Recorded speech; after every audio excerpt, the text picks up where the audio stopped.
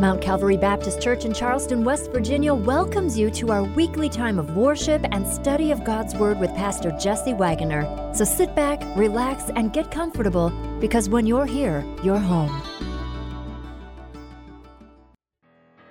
Breath of those surrounding me, I can hear the sound of the nations rising up. We will not be overtaken, we will not be overcome. I can walk down this dark and painful road. I can face every fear of the unknown. I can hear all God's children singing out.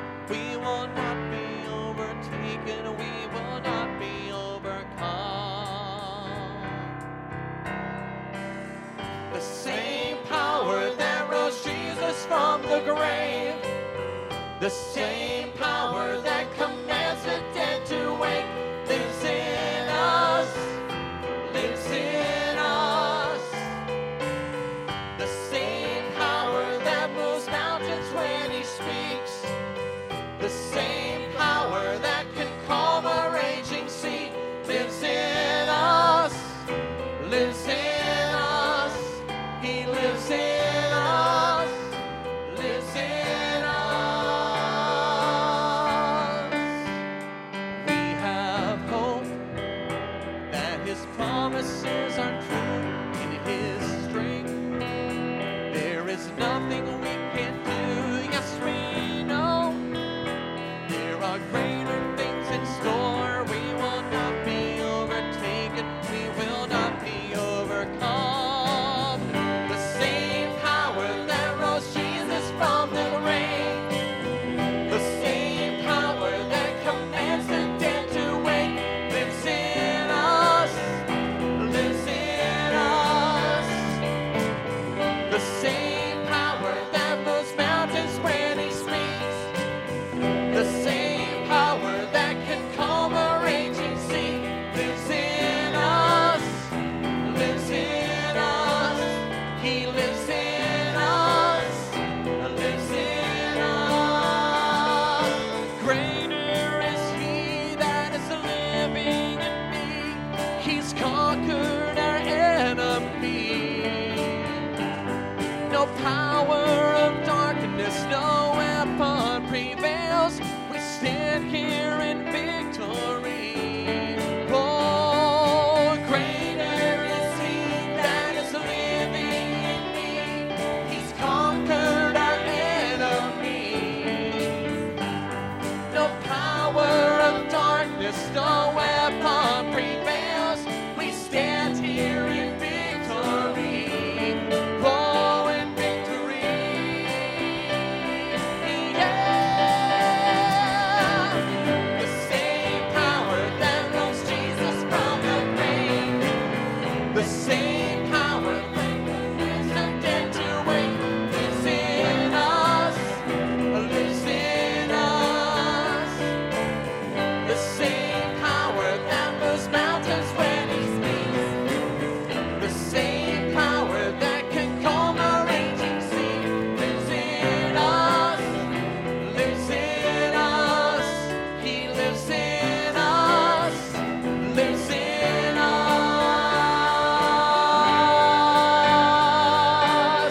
Yeah, He lives in us. Amen. Praise His name. Hallelujah. You may be seated. If you want to open your Bibles to the book of Hebrews, we are going to finish out, Lord willing, chapter 10. And as I shared with you last week, chapter 10 in Hebrews is a pivotal spot in this book. If you've been with us, you kind of get the theme, okay? He's talking in the first chapters that we've looked at, and we've been at it a long time, but we've looked at how Jesus is superior to all of the Old Testament imagery, the Old Testament system. It had a purpose, which was to picture, to be an image, a preview, if you will, of what Jesus was going to accomplish. And now He's pivoting from those things that they saw, as far as the sacrifice in the temple and all that, to things that we believe. And that's the reason I've entitled this one, as we look at it, and you'll see it right in the text, that we are to be living by faith. And we slip into that theme in chapter 10. We see it very clearly in chapter 11, where faith is defined, and then faith is seen in the lives of all these people in the Bible. And so a lot about faith. So living by faith. Now, a while back, I love watches. Must be my age. I know a lot of the generations after me do not wear watches. And they grew up with a cell phone that has the time on it, so you don't need a watch, I guess. But I love watches, and I have a little collection. I've collected them over the years, and some have been gifts, and some of them I've saved up for. Well, recently I took a real plunge, and I now have a smart watch. Okay, and I didn't know if I'd like it or not, but it's interesting. And one of the reasons I got it was because it will track some of your fitness goals and your health and that sort of thing. It can tell you, I can tell you right now how many beats a minute my heart's beating, and I seem fairly relaxed actually, and how many steps I've taken throughout the day, and all these sorts of things to track that sort of thing. And like if I do exercises, it can recognize the movements of what I'm doing. You're walking, and it starts counting them. It'll plot your course of a walk on GPS. So I love the technology. I love the fascinating thing about it. However, I did discover one thing about my smartwatch. Right after I got it, I'm sitting in my office studying, got stuff all over my desk, and just sort of minding my own business, and suddenly my watch vibrates and makes a little ding. It's time to get moving. So now I've paid good money to be nagged to be active, that sort of thing. But it's fairly easy with technology to measure some things about our physical life. You can measure your blood pressure, you can measure your heart rate, you can measure all sorts of things. But how do we measure that? How do we measure our life of faith? How do we measure where we are so we can take action to correct or to enhance wherever we are? Well, that's what I think we're going to see in verses 26 down through 39 today. There are three different positions that we can possibly have in relation to a life of faith. And what we want to do today is, first of all, sort of diagnose where we are so we can take corrective steps if need be. And secondly, to learn these three positions, because everyone you and I have an opportunity to influence in this world is in one of these three positions as well. And depending on where they are, we approach them differently to try to bring everybody into a relationship with Christ, and we try to bring everybody, as God would will, into maturity in their status as a follower of Christ. So in relation to truth, we can be one of these three positions, and we want to influence others in these as well. First of all, in verses 26 to 31, you see those who reject the faith. And I will warn you, this is going to sound harsh. It's going to sound very direct. It kind of has a little sting to it, has a little bite to it, and that is absolutely intentional. Because he's talking about those who just say, no way, I don't want to have anything to do with faith, a rejection of Christ in spite of the truth being readily available. Pick it up in 26. For if we willfully sin after we've received the knowledge of the truth, there no longer remains a sacrifice for sins. Now this is kind of talking about the Old Testament sacrificial system. And you remember that's in view. We kind of look at it without that in view, so we kind of miss some of that. But there were sins of, like the Day of Atonement. It was basically for sins that you didn't mean to commit. You didn't set out to do them. You just kind of slipped up and sinned. But there was no sacrificial construct that would say, I willfully did this, this, and this, that was specifically directed to that. And that's what he's talking about. That's why the Old Testament sacrificial system was just a picture. It was a shadow. The only permanent solution for sin is in Christ, and we'll see that in the text in just a moment. Verse 27, but a certain fearful expectation of judgment and fiery indignation, which shall devour the adversaries. Judgment is real. Judgment is guaranteed. Judgment is promised. Judgment is something God speaks freely about, and we should not shy away from saying it. For those who reject Christ, it is an eternity under the judgment of God. Verse 28, now back to that Old Testament system now. Anyone who's rejected Moses' law dies without mercy on the testimony of 2 or 3 witnesses. Under their system, if someone was going to be convicted of a crime, the evidentiary standard was you'd have 2 or better 3 witnesses. You remember when Jesus was being in that sham trial before he was crucified, they were trying to get at least 2 witnesses to agree because they were trying to meet that quote-unquote evidentiary status. And they couldn't even get 2 to agree. Finally, Jesus makes a statement. They accuse him by his own words of blasphemy, and that's how it goes, because he professed to be, claimed to be, the Son of God. We know that to be true. They rejected that. So when he's talking here about these 2 or 3 witnesses, and then he takes that framework of 2 or 3 witnesses and mentions 3 witnesses in the next verse, that everyone of these hearers, and everyone of the Jewish faith, and everyone on some level in the world have faced it. And if you reject Christ's offer of salvation, you have been condemned by these 3 witnesses. Look what he says. 29. Of how much worse punishment do you suppose will he be thought worthy who has, first one, trampled the Son of God underfoot? That's the first witness, the Son of God. Counted the blood of the covenant by which he has sanctified a common thing, the blood of Christ, and insulted the Spirit of grace. God's person, Jesus' sacrifice, and the grace that was displayed. He's saying, if you say, no, I don't want to believe in salvation through Christ, you're basically trampling under. You're counting as just something very casual, something unimportant. And you're rejecting, as he says, you've insulted the Spirit of grace. In other words, you stand condemned. It's revealed by the Word of God. It's verified by these 3 witnesses. And then God gives this warning that he quotes here. And by the way, he's going to quote from Deuteronomy chapter 32. And also he's going to, some of these quotes come from 17 and 19 of Deuteronomy. So he's pulling out little excerpts here. But here in 30 he says this, for we know him who said, here's the quote, vengeance is mine, I will repay, says the Lord. And again, the Lord will judge his people. It is a fearful thing to fall into the hands of the living God. I really can't add anything to that other than say those words are true and they are solemn. The first position someone could be in is to be someone who is rejecting the faith. That is not the people he's writing to, because he's going to say later that we are not part of this. It says that in verse 39. So believers are in a different category. Judgment is only those who have rejected the witness of Christ's blood, Christ's person, the grace of God, those sorts of things, and they are lost without Christ. It's as simple as that. And it is a fearful thing to fall into the hands of the living God. What should be the response here? Number one, if that's you, it's not my intention to scare you unnecessarily, but it is in my intention to tell you what God says, and frankly, that should scare you, because judgment will come. The great news is, if that is you this morning, in an instant, everything can change. If you will recognize that I'm a sinner, it separates me from God, we all are, and then I need to come to this place that I say, I believe that Jesus dying on the cross, being raised again the 3rd day, through that transaction, even though, Lord, it's beyond me to completely understand that, but I believe that is sufficient to save me.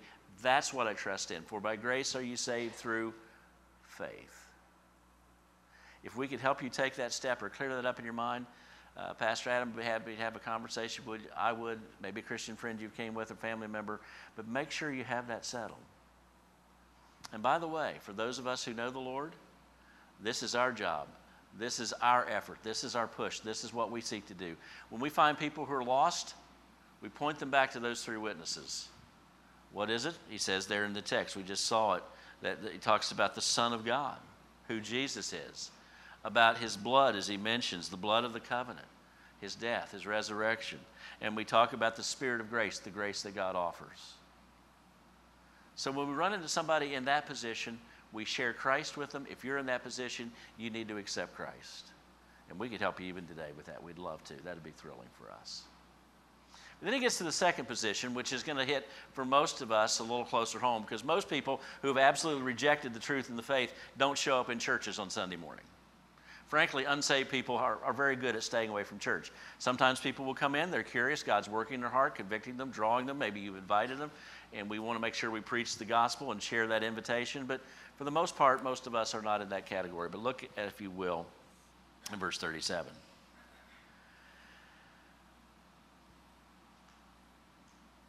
I'm sorry, it is not 37. 31, sorry. 32. But recall the former days in which, after you were illuminated, you endured great struggling with sufferings, partly while you were made a spectacle both by reproaches and tribulations, and partly while you became companions of those who were so treated. For you had compassion on me in my chains, and joyfully accepted the plundering of your goods, knowing that you have a better and an enduring possession for yourselves in heaven. Therefore do not cast away your confidence, which has great reward.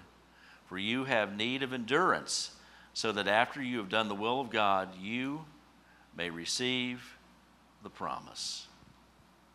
A lot's packed into those verses, but this is the second category. We might be people who need to refresh our faith. Those who need to refresh their faith. There's those moments when our faith gets shaky. Doubts come in. Life does not meet our expectations. Things hurt. He mentions some of them that they were experiencing. He says this, you remember, we've endured a great struggle with sufferings. In their day, and frankly, it's almost embarrassing for us to talk and read a passage about suffering for Christ. Not one of us, I don't think, probably feared for our life or our livelihood showing up at a church on Sunday morning here in our place. There are places in the world that's different. There's certainly been times in history where it's different. So we are so blessed, at least in this time frame, at least to this point. But we have to recognize there are those who have suffered. And he says, not only that, you partly you were made a spectacle. You were on display. You were called out, verse 33, both by reproaches and tribulations. He mentions later, verse 34, you had your goods plundered. People took your possessions. They stole from you. They in a very unfair way, extracted things from you. He says, when your faith gets shaky, here's what I want you to do. I want you to focus on your past experiences. And to these people, he's saying, you know all that stuff we went through?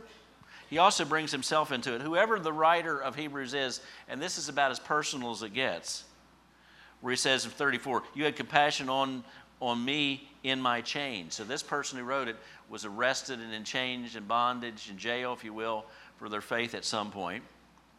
And you participated, you were loving, you cared, you understood that, you had sympathy and empathy with me. But what is the truth? We are still here. We are still serving. God's promises are sure. We are still believing. We're still moving forward. We're still encouraging each other. The church has not ceased to exist. And frankly, you go back through the nearly 2,000 years of the church since the days of Christ, and the days of the early church, from the Spirit of God coming on the feast day of Pentecost, as we read about in Acts chapter 2, the church has been predicted that it is out of fashion, out of style, out of date, and going out of existence sometime soon. Over and over and over and over again, that's what we have been told. We're still here. And on this Lord's Day morning, believers are meeting all around this globe, sometimes in comfortable spots like we are, sometimes maybe in a very primitive place or in a house or undercover, but God's church goes on. Jesus said, I will build my church, and the gates of hell will not prevail against it. Look back in what God has done when he saved you. Look back at what God has done where he has brought you. And when we're in a position where we need a refreshing of faith, what he calls us to do is to have this question: Lord, what have you done for me? You saved me, you made me, you sustained me, you've helped me, you've encouraged me, you've brought me back, you've forgiven me, you've restored me, and we continue on. That record of God's faithfulness seen in our lives and then extended back through the Word of God, through the stories of the Bible, should bring us to this point of assurance, endurance, as he says in verse 36. That we should focus on those things moving forward. Verse 35, therefore do not cast away your confidence, which has great reward. Don't give up, don't quit, don't stop, don't get shaky. You need your faith refreshed. Think about your experience, and secondly, you think about your expectation. For we have need of endurance, so that after you have done the will of God, you may receive the promise. He mentions in verse 34, better and enduring possession for yourselves in heaven. All those things are the expectation going forward. You need your faith refreshed, and probably many of us are in this category this morning. What I want to call you to do is to ask the questions and thereby to reflect on, Lord, what have you done to bring me to this point? And recount them and think about them and thank him and let it just filter through your soul once again of God's goodness. And then think about your expectation. What has God promised you that you have not received yet? How about your possessions, enduring possessions in heaven. Basically saying in 34, people can steal your possessions down here, but they can't steal your possessions in heaven, the glory that awaits you. And he says that you may receive this promise, the promise of being with the Lord. Need your faith refreshed? Think about your experiences of God's brought you to this point, and then reflect on your expectations for the future. And if you will just put that into the pot of your thinking and cook up a nice simmering stew of God's faithfulness, you will find nourishment for your souls. And maybe that's why you're here this morning. And maybe that's what you need to do on this Lord's Day. That we need our faith refreshed because of what God has done and what God will do. And he uses this word, the last word of 36, this promise. 37, for yet a little while, and he who is coming will come and will not tarry. He will come. I don't know when. No one else does either. I can tell you this, we're a day closer than we were yesterday, and we're moving in that direction, but he will come. He will come for you. He will come for all of us. And you and I get to spend eternity basking in the unfiltered blaze of the glory of God. Sins dealt with, all things reconciled to him. No more tears, no more crying, no more hurt, no more pain, no more dying. And then God says this, I will wipe away every tear from their eyes. That's our expectation. Need your faith refreshed? Experience is an expectation. Reflect on that. And then 37, moving into 38 and 39, there's a third position. Those who reject faith, they need Christ, or we need to tell them about Christ. There's those of us who need refreshed. Think about your experiences. Think about your expectations through the Word and let the Lord speak to you. Thirdly, there are those who have this resilient faith. Right now, living by faith. I'm not dealing with doubts. I'm not struggling too much. I'm making progress. And he comes to this statement you see here in 38. Now the just shall live by faith. That phrase is repeated 4 times in the Bible. The first one's in the book of Habakkuk. About this time last year, we were studying through the book of Habakkuk, and Habakkuk makes this statement, the just shall live by faith. It's repeated in the book of Romans. The emphasis there is on just. The just, those who are right with God through faith in Jesus, the just shall live by faith.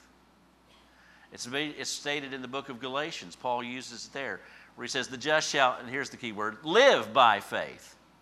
We're not living by works. We're not living by structure of legalism. We're living by faith. And here in the book of Hebrews, the emphasis is on the last word of that phrase.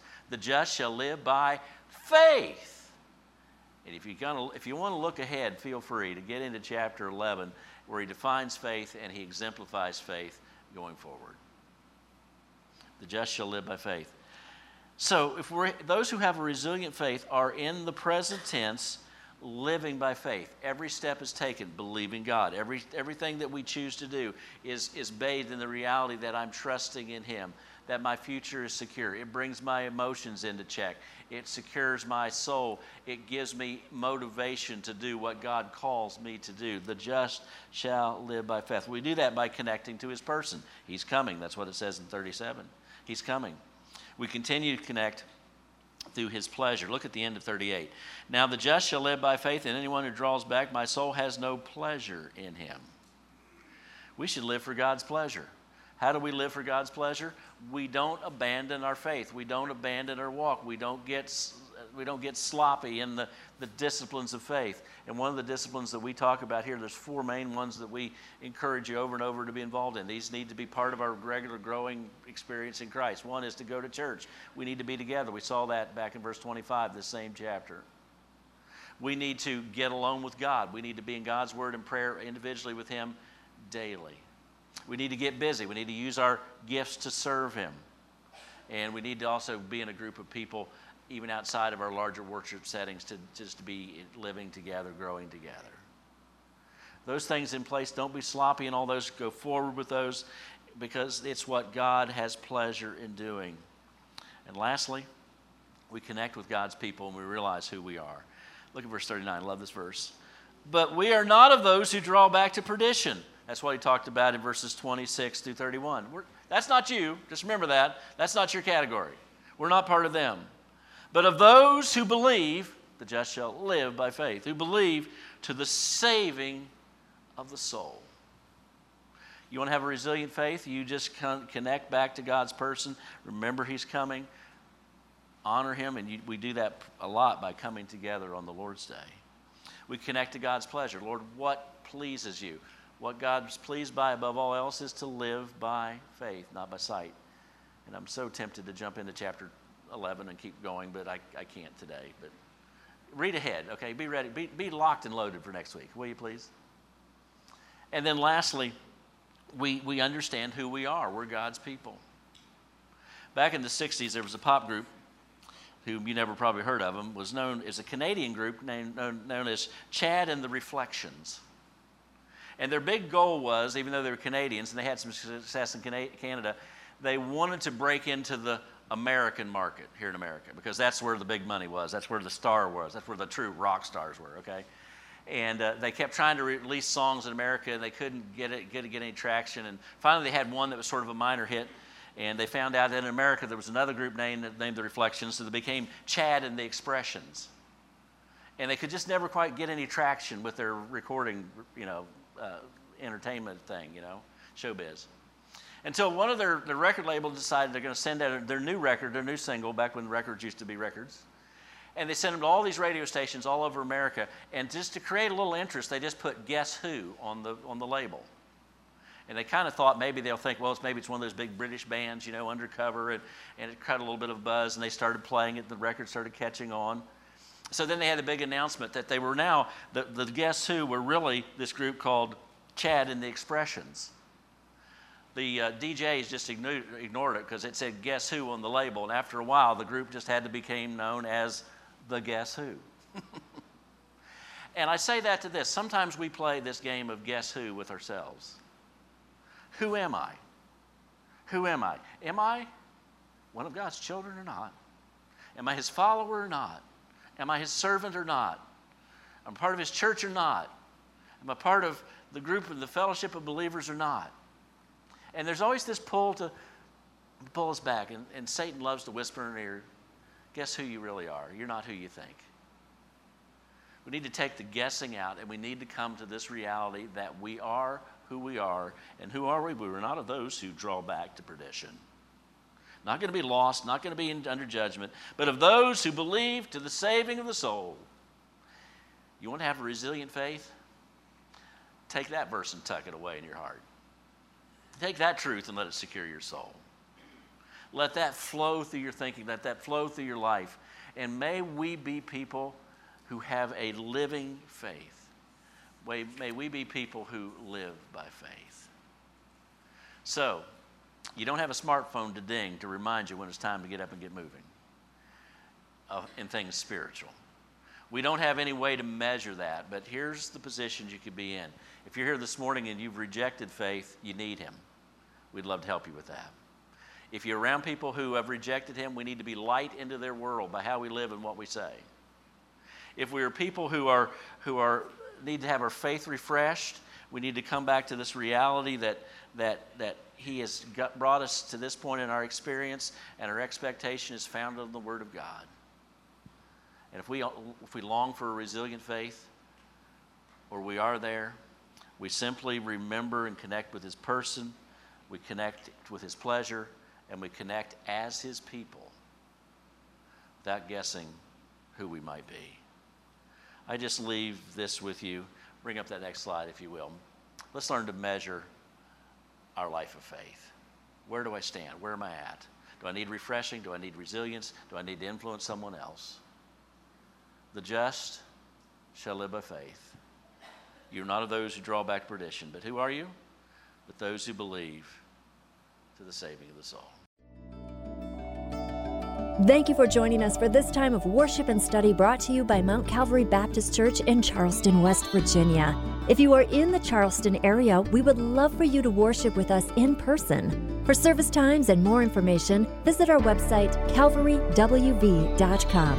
Until next time, may His blessing be yours.